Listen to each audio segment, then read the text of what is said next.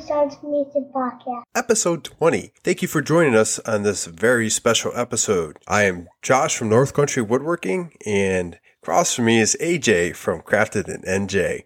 And unfortunately, my cat could not join us today, so Boo. Sorry, AJ. Boo. But, let's talk a little bit about StickerBeat and our promo code Sawdust Nation. So we both use StickerBeat in both our shops. We've been using StickerBeat for a long time now. And the Sawdust Nation podcast use their product as well for their stickers. Primarily the 3M vinyl they use is able to pretty much stick anywhere and hold there. But a benefit of that is you can peel it off when you want to and it doesn't leave any kind of residue. That's at least in my experience. How about you? It's definitely in my experience. I had a quote unquote illegal logo that I had to change. So when I went over to a new logo, I hit up StickerBeat, got some stickers made up, and then the old logo still was from StickerBeat, and I ripped that puppy right off, and no residue was left behind. And then slapped my new logo right on it, and everything is fine and dandy now. And if that isn't enough to sell you on StickerBeat, they have a nice little feature that's on their stickers, and that is a peel here tab. Oh, yeah. So instead of fumbling around with it, you could just peel it, stick it where you need it, and then you're done. Go check them out. They're located on Instagram, and they're also on the web. They are. Definitely StickerBeat is my number one go-to. When I reached out to them about our Sawdust Nation stickers, I knew StickerBeat was definitely the go-to. And then I'm even getting more stickers from them. So be on the lookout for those. I actually changed it up a little bit because my old stickers used to have a white background. Now they're going to have a black background. They're going to look identical to my sweatshirts. And I am really, really excited about that and really excited to get them. Yeah, it's nice when you can mess around with your logo and kind of change the little things like that. That's one of the reasons I kind of like how I did my logo is because I can make it black or white. My stickers catch the eye because they're so simple. It's some trees. It says NCW. See, I know. North Country Woodworking, bruh. Do you know what the trees stand for? The trees mean you're in the country and it's up north and you do some woodworking there. Your deduction is horrible, Watson. No. It's right. So I put the trees there as you're right, because I am from the North Country. There's a lot of pine trees up in that area, and the silhouette of a pine tree is a lot better than, like a maple tree or what have you. But there was 3 because at the time there was 3 in my family. It was my wife, my son, and myself. I'm running into a little pickle because now there's 4 of us. And now you got to change up your logo. I don't know if I'm going to change it up. I'll definitely have to think of something in the future. Yeah. But enough about our stickers and our logos. What do you have going on in the shop this week, man? Well, you know how it goes in my shop. It's the same pretty much, every week we talk. It's always flags. But, just tonight, which is Tuesday, I got the false floor for my buddy's Mercedes. I got that cut into the shape of the floor mat that's in the trunk. I'm really happy about that. I tried out some new jigsaw blades as well from Spyder.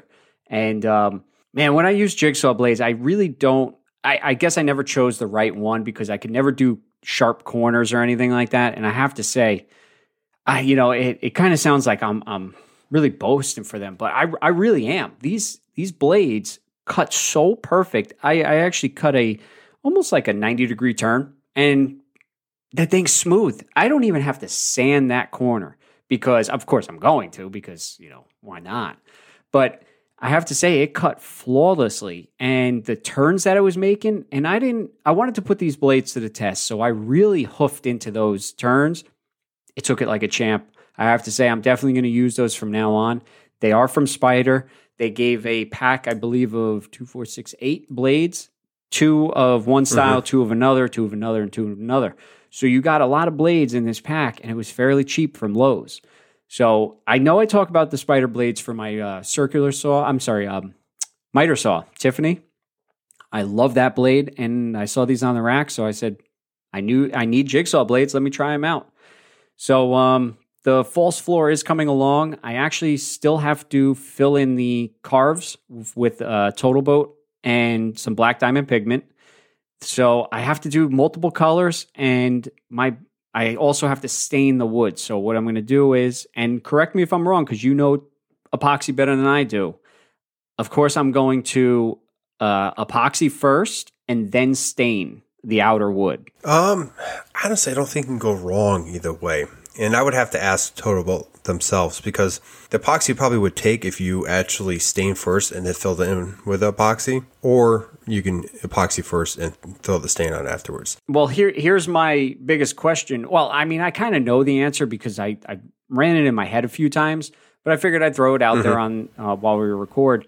If I stain and then epoxy and I overfill it, then I'm going to have to sand it down. Now I'm going to ruin the stain. I mean, like, depending on what you're using and how you're staining as well. I mean, like, you put the stain on and you wipe it off real quick, or you put the stain on, or you leave it in the pocket where, you know, there's a whole bunch. I would not advise that.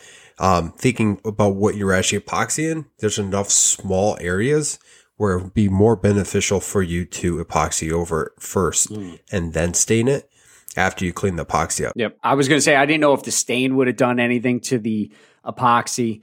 You know, once you have the epoxy laid down, of course, you're not going to, you know, throw stain on top of it. But I'm just thinking of, you know, if the rag goes on top of it, will it do anything to kind of screw up the finish a little bit? I don't think so. I really don't. Just because, you know, epoxy, especially, you know, it seals fairly well, that stain should not penetrate it at all. Okay. I'm pretty sure you're going to do your best to make sure, you know, you don't get too much on top of it anyway. Yeah. And I think that will help out in the long run. All right. Well, you know, for the false floor, I'm definitely, like I said, I'm going to use Totalbolt. I got the fast setting epoxy, the high performance fast.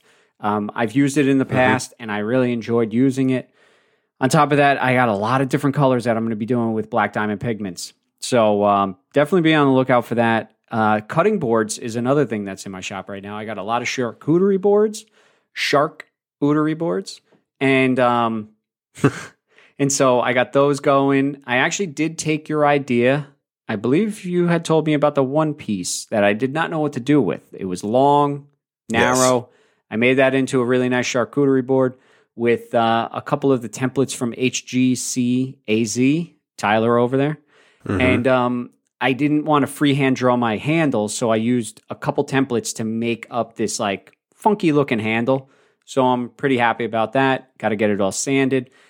And I'm running into a small issue because I don't have a spindle sander anymore. And those charcuterie boards have a lot of twists and turns in them. And now I have to hand sand them. Go sanding. So what happened to your spindle sander? I got rid of it a while ago because I didn't like how it was performing. I mean, it worked. Okay. Real quick backstory for everybody. Story time. Yeah, story time. No, down the rabbit hole time. That's what it's called. But what happened was I had a Wen spindle and belt sander. It worked, but the table was actually like bowed. So what would happen is you wouldn't have a nice flat surface to reference off of. You'd have just a little bit of like a dip. And I definitely have to look into another one. I heard a lot of people like the rigid one, but I also heard there's a lot of defective ones going. Why did I just say defective? Defective. There's a lot of defective ones out there. And I was talking with, I think, Homeland Creations, and he actually went through a few of the defective rigid spindle sanders.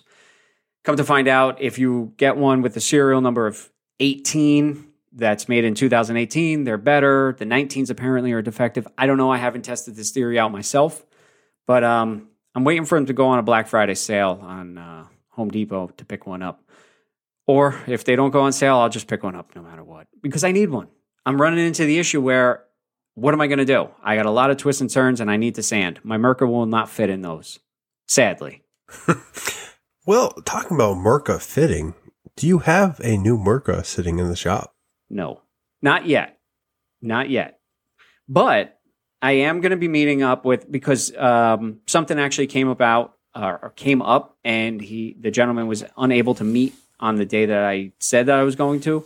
So we rescheduled, and we're going to be meeting up this 13th, Friday the 13th. Ooh.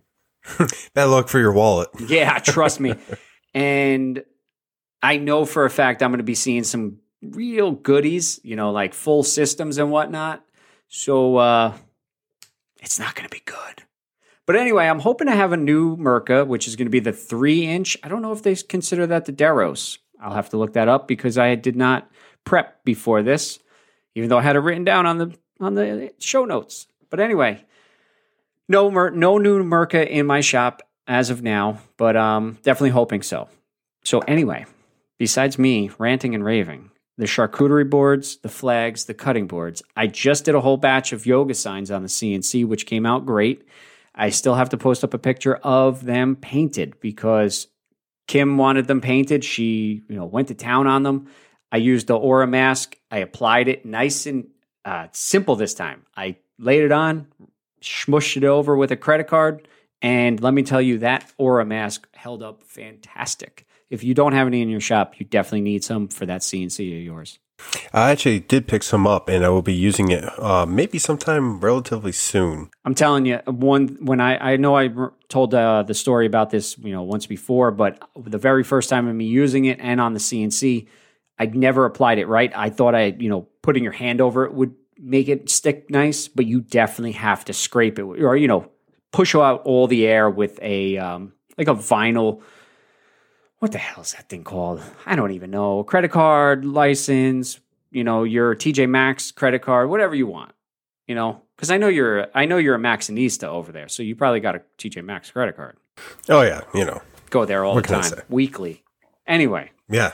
Besides, even during the pandemic, you have to risk it all. What else is going to go on during the pandemic? You have to go to TJ Maxx. They have great sales. So anyway, besides what's in my shop. Sir, what is going on in your shop? Because I'm extremely interested in this charging station. Well, let's see. In my shop, the charging station. Well, I did a couple stories and a couple posts about it. Client reached out and they told me they had a laptop, like 4 tablets. 2 of them had the thick cases on it because they were kid tablets and some other stuff. And they're like, we really would like a charging station. They gave me a picture to reference, but they're like, you have your creative freedom with this. It was a quick project. What I did is I actually used pine on this. I wanted to do walnut, but it would have took me twice as long, and they gave me a deadline that needed to be done because they were actually moving. Okay. I actually delivered it the day they were leaving. I got it together, got it stained, I actually polyed it, and gave it up to them, and, they seemed to really enjoy it. I made each station basically 1.5 inches. That way it could fit pretty much any electronic they could throw at it. Maybe even throw some of the smaller electronics together in there as well. Given more time and given a bigger budget, I would have done it on a walnut, put a wireless charger in there in the front, maybe a couple, and even added the electronics in there so they just had to attach their cords and call it a day. I definitely have the details written down, and I might be offering those up here and there. I know there's a couple people that have reached out when they saw it and would like to have one of their own. So you might see a couple more leave the shop. But I don't know if this is laziness or not, or smart use of the CNC, but the dados used. I was thinking about my router, and I was thinking about the jig I would need and all this, and how I was going to keep them straight. Going through the process of I normally would do with this, and I was getting the bit ready and everything, and I look over at my CNC. I'm like, wait a minute, I can line this up. Yep. It can cut those for me, and I could be doing something else. Oh, yeah. Like sanding the other pieces. So that's exactly what I did. And when I got done, I felt a little bit guilty for doing it that way. But I mean, it was quick, effective. Everything was straight. I didn't have any worries about it. And, I was able to do something else when that was being completed, which that alone is a big deal. You know what I'm saying? Having another set of quote unquote hands in the shop is a big deal. But, so that's a charging station for you. I did engrave a plaque for a going away gift. They wanted it burnt. They wanted that burnt look, almost like what you do for your flags. Okay. And I use balsa wood usually for that kind of the plaque they wanted. They wanted something really, really thin they can glue on and call it a day. I went about doing it. I did the engraving, and then when I went to go burn, the balsa wood starts curving. Jeez. Because of the heat. Wow. I had to really finesse the torch a little bit. Okay. Basically hold it pretty far back and go over the same spot enough where it'll start to brown and then move on. And eventually, after a couple tries, I got it just right. Turned out pretty good. They were very happy with it. I also finished up my bottle openers finally. They've been sitting in the shop for a while, doing it in stages, but I was able to knock those out. So those are available as well. I revisited an old walnut and grain cutting board I did really early on when I started doing cutting boards, and kind of reworked it a little bit, put a nice chamfer on it, and then some on the bottom for handles, and then oiled it up, and it looks better than ever. I'm really happy with how that turned out. Going from there, I actually got commissioned to do 2 more Thor hammers, the 2-foot kind, and I'm in the process of making those. Those are already basically cut up and dimensioned. I just have to shape the handles, shape the actual mallets themselves, or the hammers, I guess. Put the BBs in there, glue them up, and then do all the little details that make them the hammers for a going away gift. I also got commissioned for a flag coin holder with a blue stripe. I'll be doing one of those for the first time. So I was actually thinking about it, and I didn't know if I wanted to do the normal 2x4. You cut up in strips, you glue them together, and go about doing it that way. I'm actually considering maybe taking some of the ash that I have and cutting that up and doing a section of that, throw it on the CNC, and have it cut out some of the stripes and cut the union in. And then I go back and add in the coin holder in there. I'm looking for a really effective way to do those. I like how you do your flags and you cut the strips out of the 2x4s and glue them together. The way my shop is set up and the way I'm doing things, I don't really have a lot of clamps. So if I spent that much time trying to glue that together and doing it that way, it's not effective for me. I think I'm going to try to use a CNC in that and see how that works. And if it doesn't work, then I'll use it for a different project and I'll do it the traditional way. Going past that, I got commissioned to do a large patch for our military working dog handler. Nice. And they want it basically done up really nice, and they want a shelf underneath it so they can hold like 4 or 5 whiskey glasses. Really, really nice. So yeah, it's gonna be interesting because it's the first time I'm using the CNC to do cutouts. Okay. So I'll be cutting out the patch and painting it and then gluing all the pieces back together and doing it that way. It's something new, but I know it's a capability I have. So I just have to really get into the program that I'm using and kind of learn it enough to do that. And then I'm pretty sure the glue up and everything should be fairly seamless, but we'll see how that works out. Yeah, right. You know how it is. Like sometimes what seems easy can actually be the hardest part. Oh, of course. Oh, I was going to ask about the coin holder. Man, I just had it. My coin holder that I just did, I actually just screwed up. My router table, I still never put that router plate in that I told you I was going to. I actually did it on the old Ryobi one that I have. And let me tell you, the fence moved on me, so it screwed up the whole. Yeah, trust me. I thought I had the nuts tight enough that move the fence.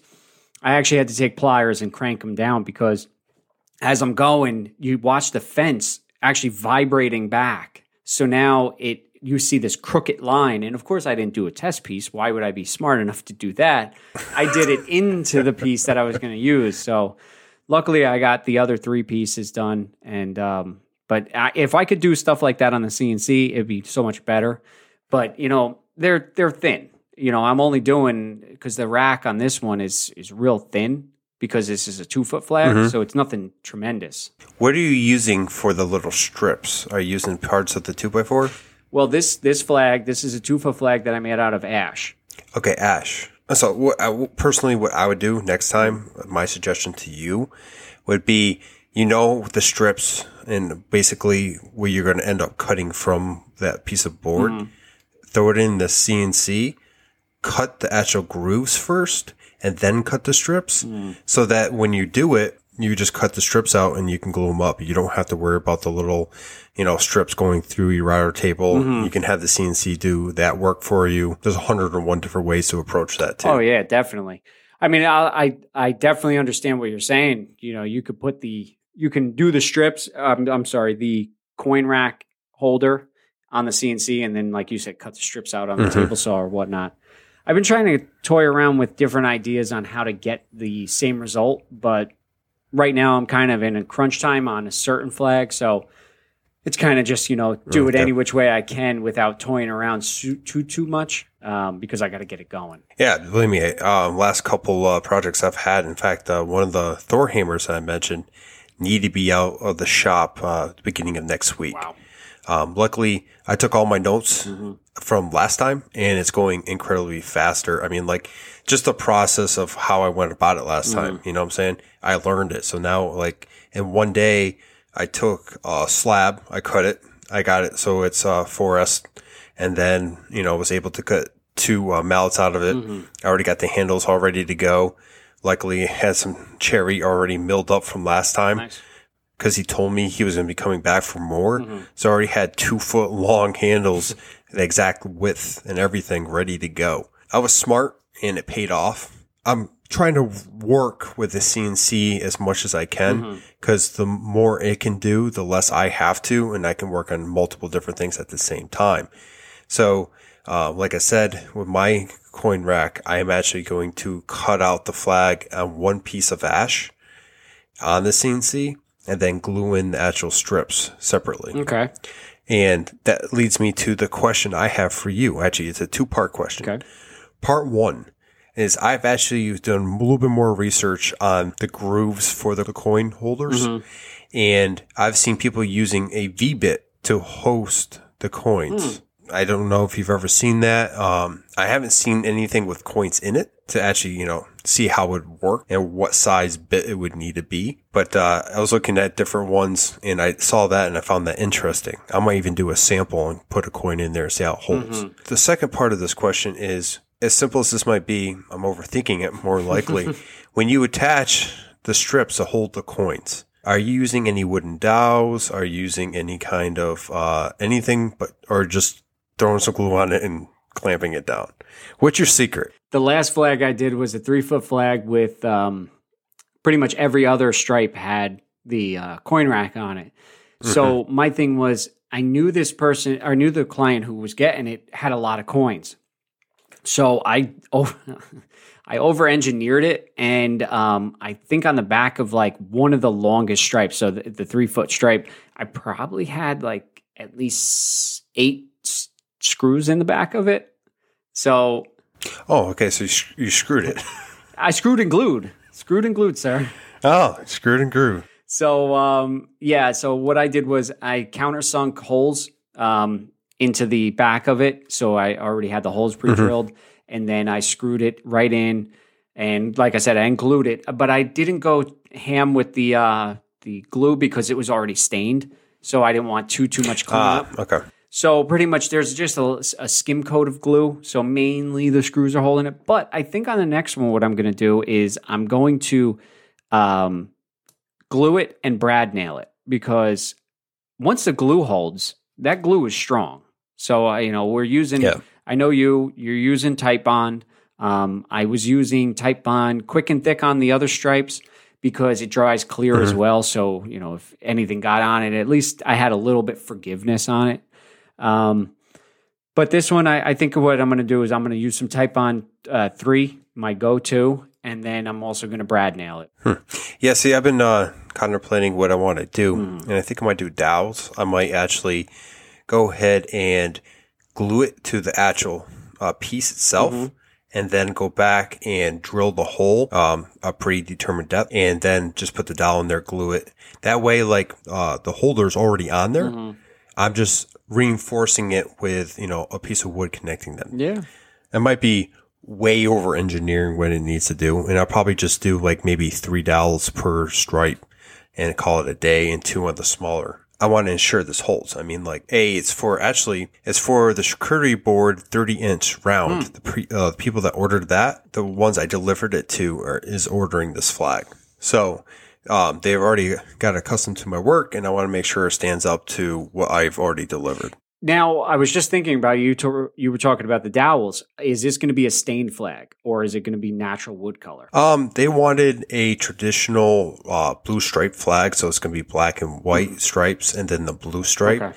My initial plan is take a piece of ash, get it to a dimension that I want it, and then paint it black, and then the mask. Oh, yep.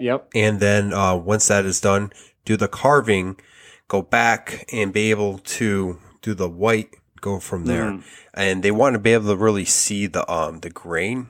I'm going to have to play with some probably samples and see how I'm going to go about that, because it can't just be, like paint. It's probably going to be like a black stain and a white stain. If you're going to go a black stain, You know me, I'm going to tell you Varathane. And if you look back on a post that I did of a thin blue and a thin red line flag, it was a half and half. That is ash with ebony from Varathane. And I have to say, it goes on amazing, wipes off amazing, and leaves an amazing finish.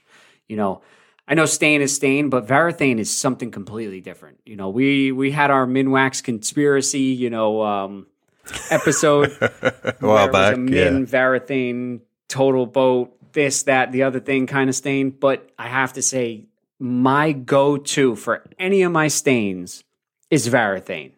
And there's a lot of reasons, but I really like the color of it. The color is really deep. It spreads nice and easy. It wipes off nice and easy, and it just works well. That's the only way I could describe it. It works exactly how I want it to and has not let me down. On the other hand, I've had a few Minwaxes that didn't stand up to the color that was on the side. You know, of course, the color on the side is going to be different than what's in the can. Mm-hmm. But it still was like a letdown. Like one of them was supposed to be, I think, like a weathered gray or something like that. It was very watery, very not gray. And when you put it on, it was like, where's the pigment? I stirred it. I haven't had that issue with the Varathane. My go-to is Varathane. And I would definitely look into the Varathane Ebony if you want to go to, instead of paint. Well, I do actually have a black stain that I bought a while back for a sign I did. Well, I'm sorry. So I think I'm going to use... No, actually, I'm glad you brought this up. So it's funny because I go to Lowe's more often than I go to Home Depot. What? They're about the same distance away. Yep. They're about the same distance away, but it was one of those things where I've been going to Lowe's forever and a day, whatever. But I am interested in trying Varathane, and I'll be interested to get Varathane stain that's the same color as a Minwax stain and basically stain a scrap piece of wood and see how it holds up. Because for me, Minwax has been just fine. I haven't had any issues with it. Anytime I ventured out of the Minwax line is when I've had more issues. The only exception to this is General Finishes. Now, General Finishes, their stain is really well put together.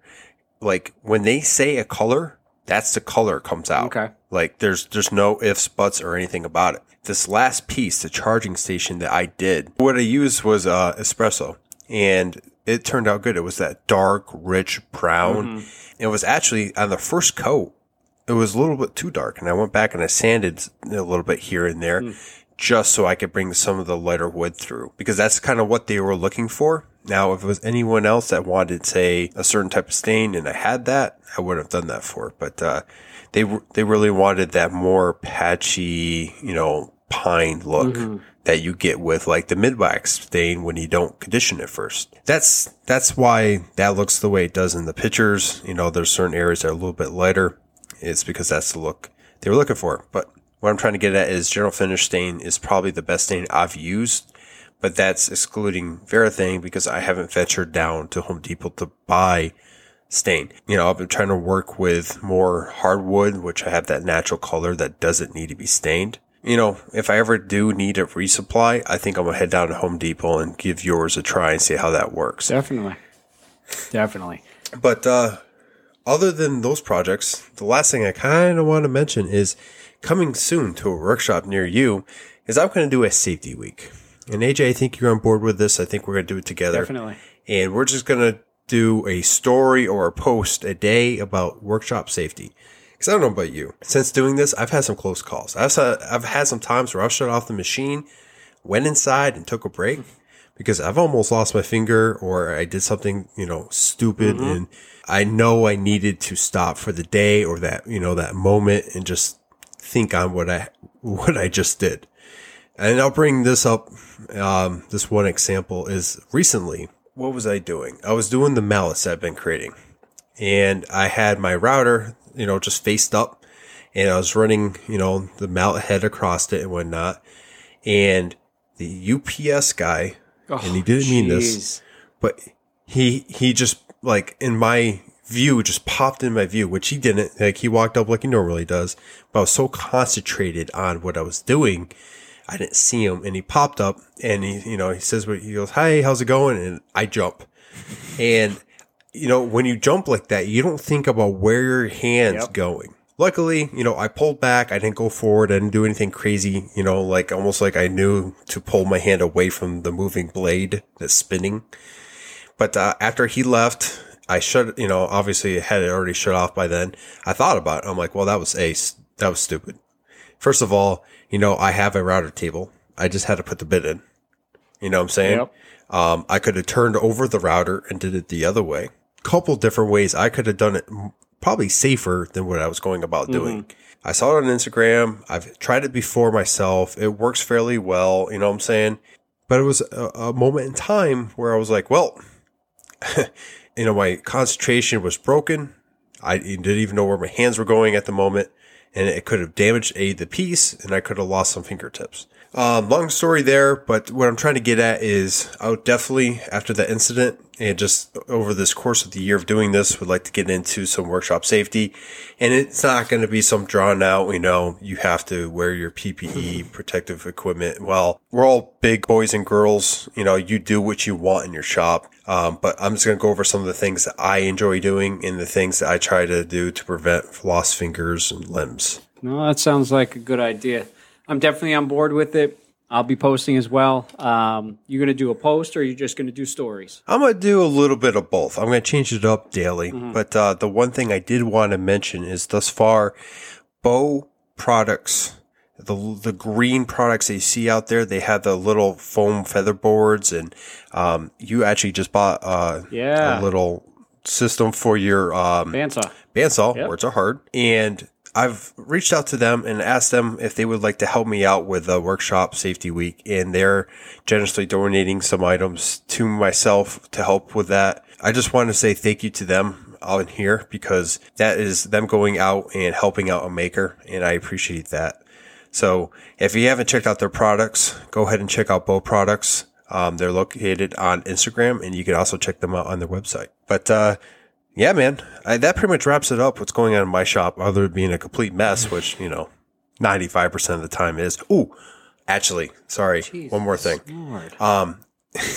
Yeah, I know. It just doesn't stop I gave you 30 talking. minutes. I just want 8.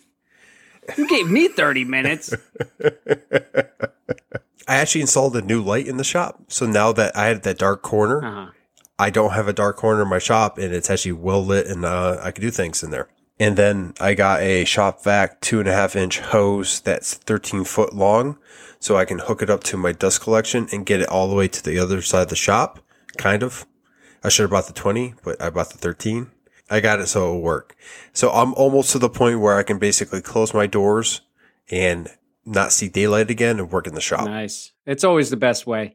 Ever since I really started going down this path of, woodworking, really getting into it, and, I had heat in the shop since day one when I bought the house. And then once I put the AC in there, that garage door never opens. I luckily have a door to go out the back way, so I can utilize that, and I never have to open the garage door unless something, big has to come in or whatnot.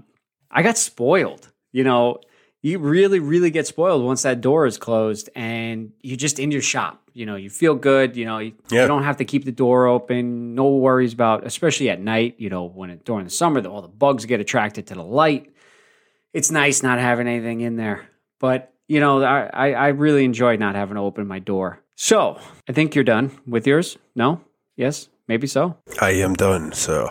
I mean, we got a lot of stuff on this show note sheet. So what I'm going to get into is we were talking about finishes before, stain, whatnot. Mm-hmm. I know we were talking at one time a few episodes back about, I was learning new techniques on how to use that spar urethane that I really didn't like at first, and then I fell in love with it. I actually just sprayed some tonight on 2 more flags, and man, I'm telling you, it lays down nice. It sands nice. I don't even sand it. I want to pull that back. I use a brown paper bag like we've told you, before. And most of the time I don't even have to do that. It pretty much lays and then it's smooth. And I lay another coat on and it's smooth. I might have to touch it up in the, at the very last coat. But for the most part, that spar urethane from Varathane is really working out very well. So I know you were talking to me about a few tips, tricks, that I had up my sleeve. I'm not the best at finishing. I don't have I wish I had a Fuji sprayer, but I don't currently. Don't we both? Maybe one day. And then, but I have to say, we talked, and I'm really curious to see what you would like to get, more knowledge on how to build your skills on finishing. Because you brought it up. You said, my skill set is good. I know how to do this. But I want to learn more about finishing. Really curious on what skills you want to learn about finishing that you might not know already. Well, I think finishing is one of those topics where there's so many different products to use and so many different ways to go about finishing a project that you never quite learn it all. But when it comes to my projects, I love the design process. I love the building process. But when it comes to if I have to stain or do anything as far as poly or anything like that, I figured it out a lot better than I used to. But that's where my problems always lie. That's where something always gets messed up for me. Mm-hmm. Of course, during building, sometimes that happens, but it's easy to fix for me for some reason. It's when I get past the building process and finishing, I tend to have more of my issues. So when we take a trip back to the charging station, I used the General Finishes and it turned out great. But because General Finishes has a little thicker base to it than most of the stains that I use, my brush strokes matter. And I didn't think of that. So the grain on the bottom was going actually left to right. I did the front portion left to right because, that was easy to do. But in the little caddies, I had to go from top to bottom or bottom from top because of the brush I had. It would have to, there's no way to put your hand in there and go back and forth with the grain. Okay. When the stain dried, I'm looking at it and you can tell just a little bit that it was actually not matching. I went back and I used little really, really fine sandpaper and I kind of matched the sandpaper with the little cubbies. Okay. Everything looked good. It kind of gave it a little nice polish to it. You got a little bit of the grain back. So I fixed that issue. Mm-hmm. So, I had some rattle poly that I was trying to use up, polyacrylic. Mm-hmm. I needed this done that night because they called and they basically told me my timeline was reduced 2 days. Okay. What I planned on doing and what I ended up doing was completely different. So now I'm running off of what dries the fastest, what's still going to look good. Just for some reason, my go-to was that rattle polyacrylic. So I go ahead and spray it. And when I sprayed it, it doesn't settle like it normally does. Because normally when you spray it, it kind of just evens out and it's pretty good. And it did not work very well. So I had to go back and I tried the brown paper bag and it actually left a little bit of little fibers behind that you could see. So I was really having a tough time trying to get this thing complete and time is ticking. I had to deliver it that night. So basically, long story short, I went and got my HomeRite spray gun and I flooded it with polyacrylic to fill in the little spots that were missing. That solved it. It turned out good. I knew how to fix the issues, but I still ran into some of the issues that I've run into in the past. Mm-hmm. I just want to be able to learn enough to go through the finishing process without running into some of these hiccups. And some of them are self-generated. And I'm trying to battle that issue or those issues by removing stain altogether in my pieces. Because it makes it a lot easier when you don't have to stain. To go along with stain, it's the glue issue as well. Mm-hmm. When you glue something together and you're staining it, you have to remove all the glue. There's no ifs, buts, or anything about it. If you want it to look seamless, that glue needs to go. Yeah. I went through and I removed all that. And again, I was running into the cubbies being an issue because when the cubbies into the little dado slots, I use glue and I use a little super glue to keep them, straight, upright and dry in that position so I can continue the glue up in a timely fashion.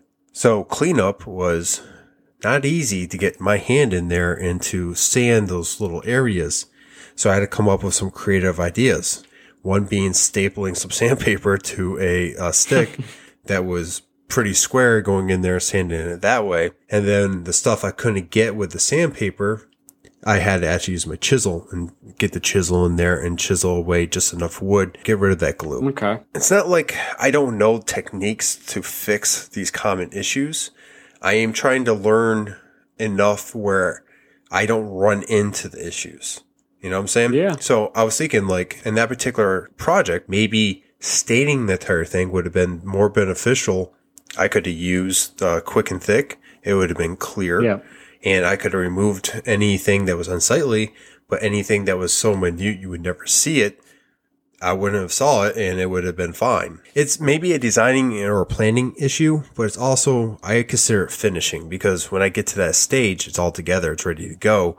Now I'm running into completing the project and making sure it looks perfect. Which, was it a gel stain or was it a water-based general finishes that you were using? I would have to look. This particular general finish was actually a piece that I won during a giveaway. I've never used general finishes. I've always seen them being used. I always wanted to pick it up, but I never pulled the trigger on it because, of course, it's the price point. You know, that kind of scared me away a little bit, even though, you know, it same thing goes for tools. You buy this cheap stuff and then you regret it later. Now you spent double because now you had to buy the cheap stuff to then go to the higher quality. You know, if Varathane was not working for me, I would definitely go with, you know, trying this. But right this second, I'm sticking to with what works. And then eventually I want to go to general finishes. But I was curious to see which one it was because as you were talking, I was reading up on it. And my one question is, why did you choose a brush and not a foam brush? It was a foam brush. I thought you said bristles. Even with the foam. No, I did say brush. I didn't say foam, but it was a foam brush. And now thinking back, it's probably gel stain because of how thick it was. Hindsight's 2020 here. I should have probably used a rag to apply that because of being a gel. And that probably would have alleviated some of the issues I had in the back end a little bit. But again, this is part of that. I want to learn more. I want to learn more about finishing. I want to learn more about, ways to prevent these small issues that arise. And we've talked about this before where we spend plenty of time on it trying to fix it. Yep. But, that's my story behind that. What are some finishing, techniques that you would like to learn? Well, one quick question is, you said there was fibers after you sprayed the polyacrylic, that you noticed. I'm almost leaning towards that it might be the water-based stain because I actually had this issue happen to me with the Minwax water-based stain. I didn't put two and two together because, as you know, if you do your cutting boards, you spritz it with some water and then it raises the grain. Well, the same concept happened to me when I used a water-based stain. It actually popped the grain popped the wood fibers. And I didn't really pay attention to it when I was putting it on until I went to put my top coat on it. Then I realized that there's a lot of fibers sticking up. Well, it raised everything because it was water-based. And so I learned that now if I'd ever use that stuff again, what I have to do is I have to do the same technique I do on the cutting boards where you spritz it with some water and alcohol mixture, sand it down, do it again, and then you won't have that issue. You were absolutely correct. But on this particular scenario, it wasn't fibers from wood. It was the fibers from the brown paper bag that I was trying to smooth out the poly on. For some reason, I'd never had this issue before, but when I was trying to smooth it over, it left fibers behind, and they left me where I had to sand a little away to get it where I needed it. Yeah. I'll check after we record, but I'm almost 100% positive it was the gel stain and not the water base. Because water base is... You put it on, you wipe it off. It's pretty easy going. Yeah. This is the second gel I've used. You really have to pay attention to what you're doing. It can definitely be tricky. Yeah. At least for me. Yeah, definitely. I know when I stain, I'll use either a rag, mainly a rag. But that's if I have a large piece, that's all going to be one color. For the flags, of course, I use a foam brush. And then I'll wipe it away if I want a lighter color or, just leave it. I sometimes don't even wipe it off. I'll spread it. I'll spread it enough with the foam brush and leave it and let it dry. I was leaning to the brush with the stain just because I couldn't get into those cubbies. It was tricky. As it was, the taller cubbies, I'm like fingertip and thumb with the brush going through it because it was, it's about 8 inches, I think the highest ones were. So I was really getting in there, and they're about 9 inches long. So like you can only go so far from each end. Yeah. You have to get in.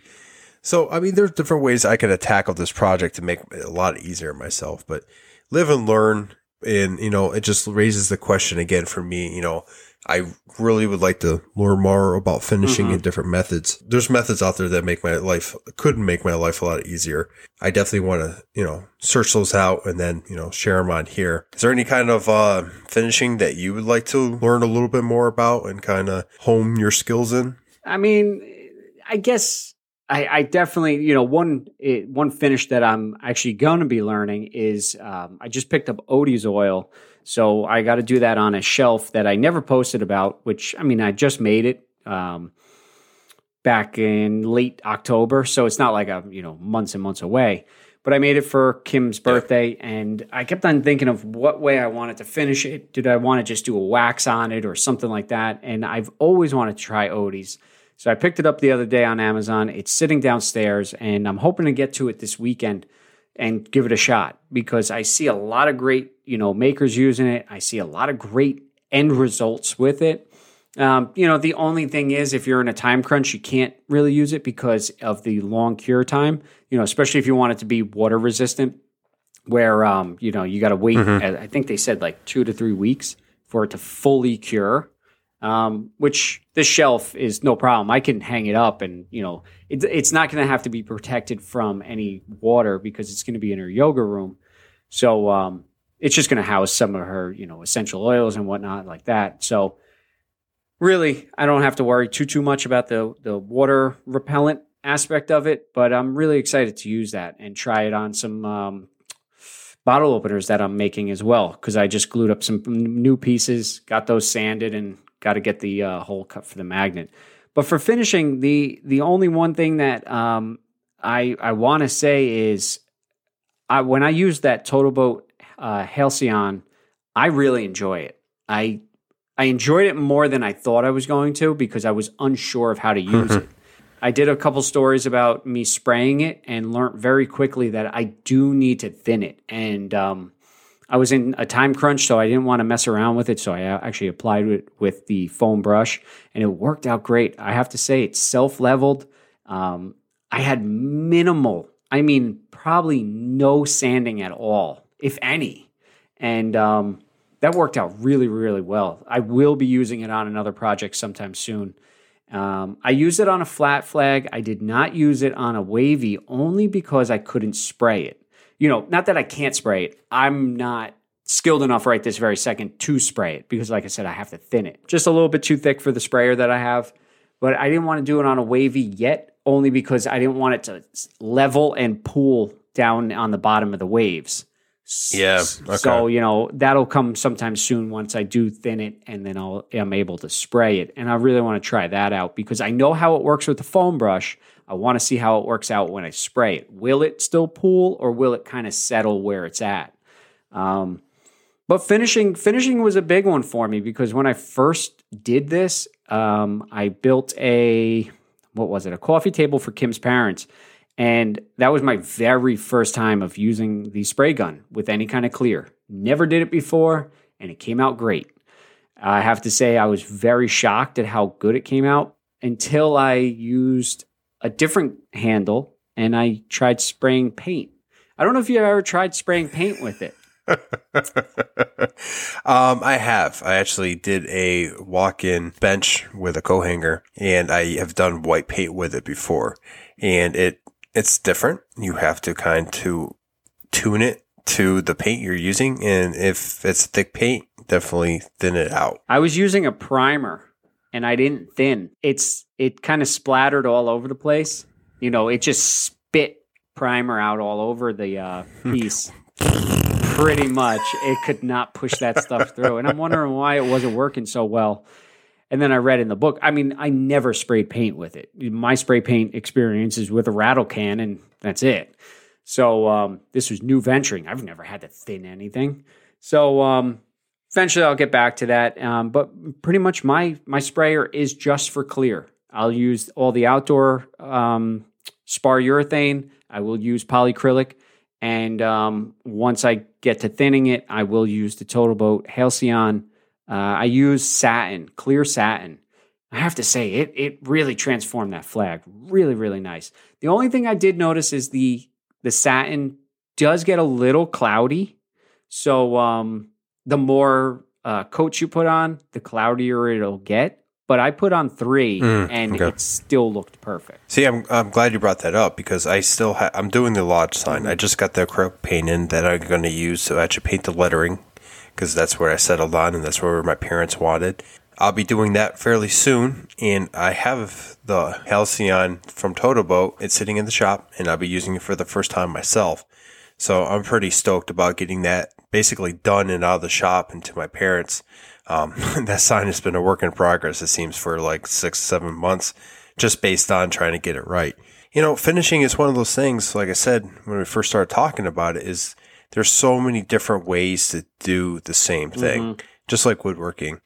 And I just want to learn some more techniques. But I really like working with a hardwood because then I'm using waxes and oils and different things. It's more pleasurable to work with, like using Wally oil and then Odie's, which I have not used and really want to. They have a whole line of really great stuff. If you looked on their site, they actually have oils that you can add a little bit of pigment to, and it actually darkens. And I've been doing a little research on that side. There's just like a whole new world out there waiting for finishing. World. Thank you, because I was thinking. Yep. That's what you get when you listen to Sawdust Nation podcast. You get some musical attributes. That being said, let's jump into a question. We got a question submitted this time by Scranton Craftworks. He goes, "Gentlemen, question for the podcast tonight. If given the opportunity to go full time in the woodworking/making game, how would you go about it? Would you continue working out of the home shop or work into getting a dedicated shop space? Also, would you try to establish a product line, work strictly on commissions, or a mix of the both?" He added in the bottom line, "Love what you guys are doing in the community. Keep it up, Alex." First of all, thank you, man, for submitting a question for this week. And in customary fashion, I'm going to throw it at AJ when he's not expecting it. Yeah, I knew he was going to do this. And what I would say is, if I had the opportunity to make this full time, I definitely would. I love where I'm at now. You know, I've been there for 15, I think almost 16 years. So it's, you know, I was practically born into my job that I'm at now. But I really enjoy this woodworking journey that I'm going down. And the only thing that's kind of keeping me from saying 100% yes about full time is I'm making flags right now. I can't live off of flags. I would have to definitely do, you know, larger builds, tables, desks, you know, built in, something like that. Currently, I don't have the skill set for that. One day I hope to, and then maybe this will become a full-time gig.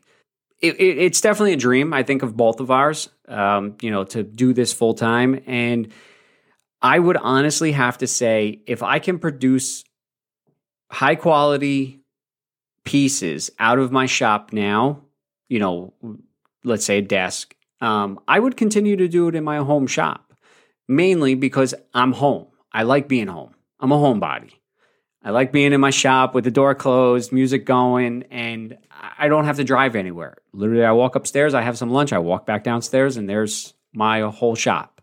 So I would say I would do it full time. I would still stay at my home shop, and then create a product line or strictly commissions. I think I would go commission and maybe a little side thing, you know, like maybe have something small that, you know, doesn't take a lot of time to make, where you can batch them out and then keep them as inventory.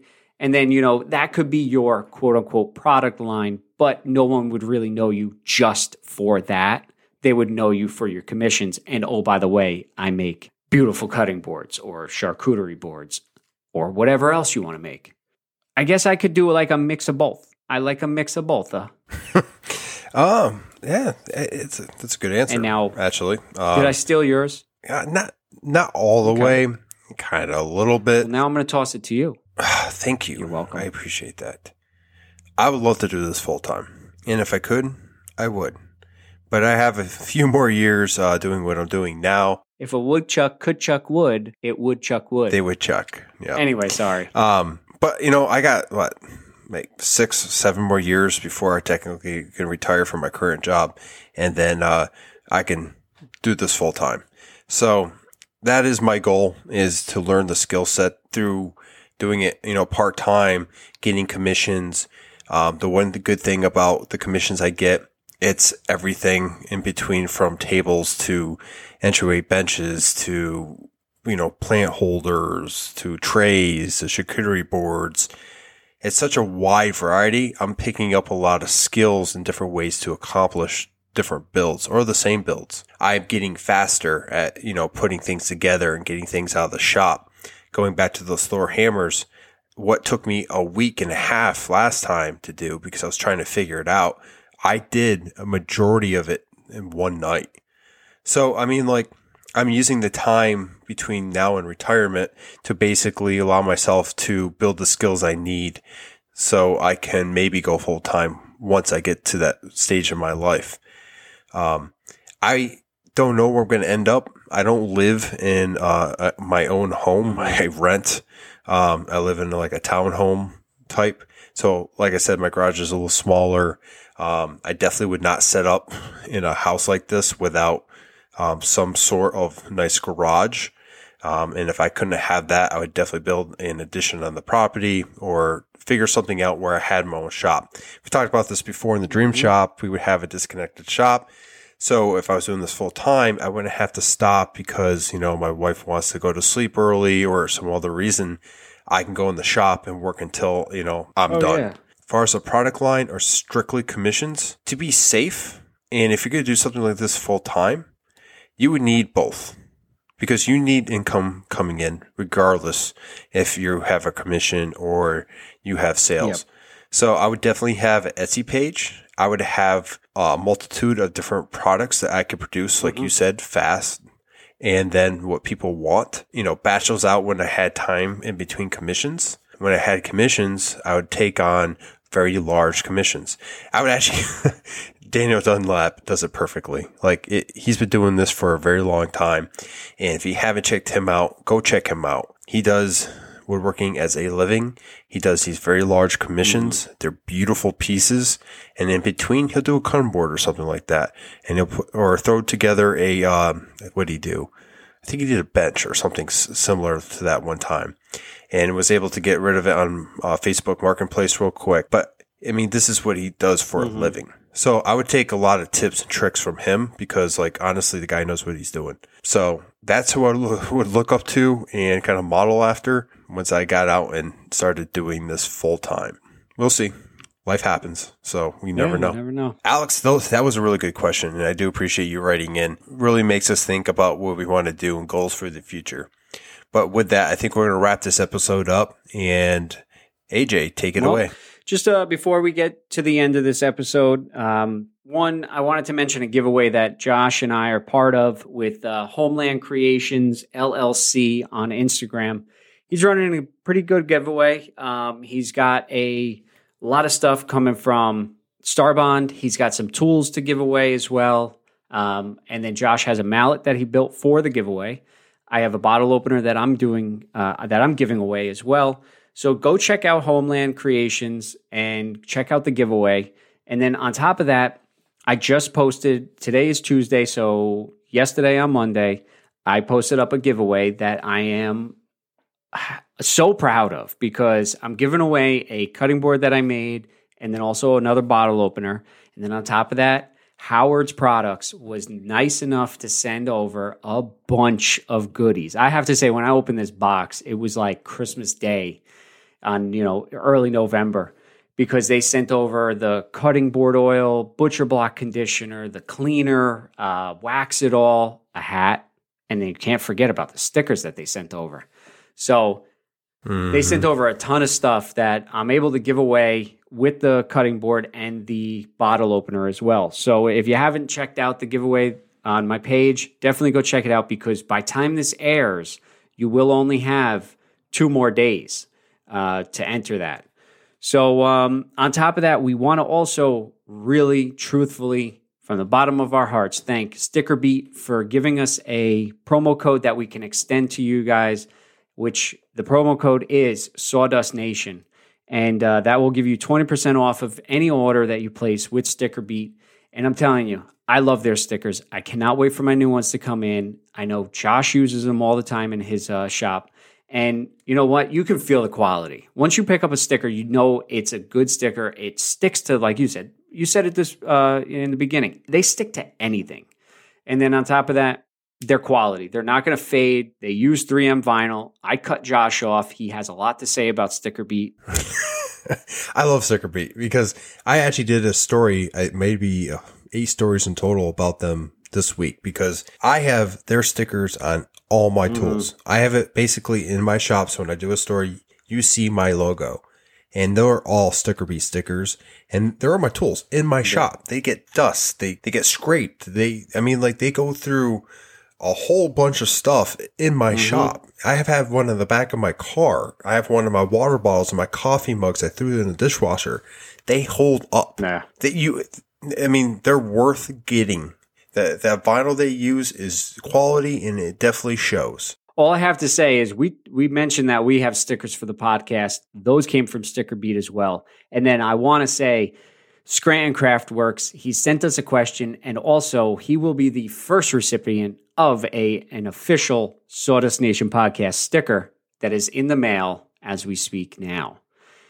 And if you want a sticker to show that you support the podcast, send me a message, send Josh a message, send Josh's cat a message. Josh's cat on Instagram is JC on IG.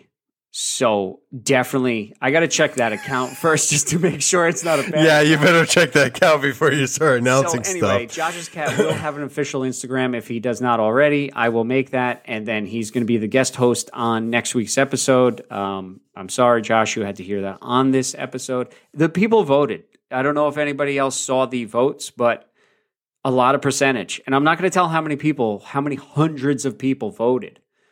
But there was a lot. 7. And there was one no. And that was Josh. Josh voted no. Yeah, I voted no. Of course I voted no. I do want to mention my wife was one of the ones that said yes to that. Exactly. There you go. Boom. Josh's cat next episode. Anyway. Secret's out. It is. So go over to StickerBeat, use Sawdust Nation promo code, get 20% off any order. Go there now. Don't wait. Do it now. Do it.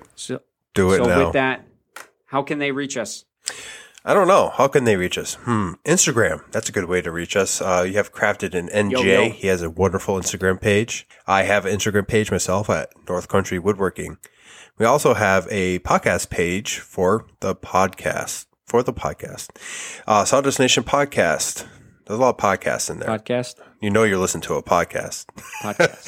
Moving on from that, we also have a Gmail account for the podcast at sawdustnationpodcast@gmail.com. If you haven't already, take the time out of your busy schedules and please rate us on Apple Podcasts. 5 stars would be wonderful. 1 star, if that's what you want to rate us.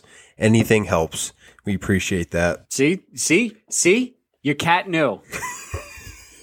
And the guest host has arrived. Officially arrived. Yeah, at the very end. So anyway, thank you for joining us on another wonderful episode of this, podcast that we do. I get good laughs all the time. Seeing Josh's cat literally just made my day. And I can't say any more. And like I said, be on the lookout for Josh's cat's Instagram. That will be dropping sometime soon. You guys have a great night. We will be back here next week with another fantastic rendition of Sawdust Nation. Goodbye, everybody. Goodbye. Sawdust Nation out. See ya.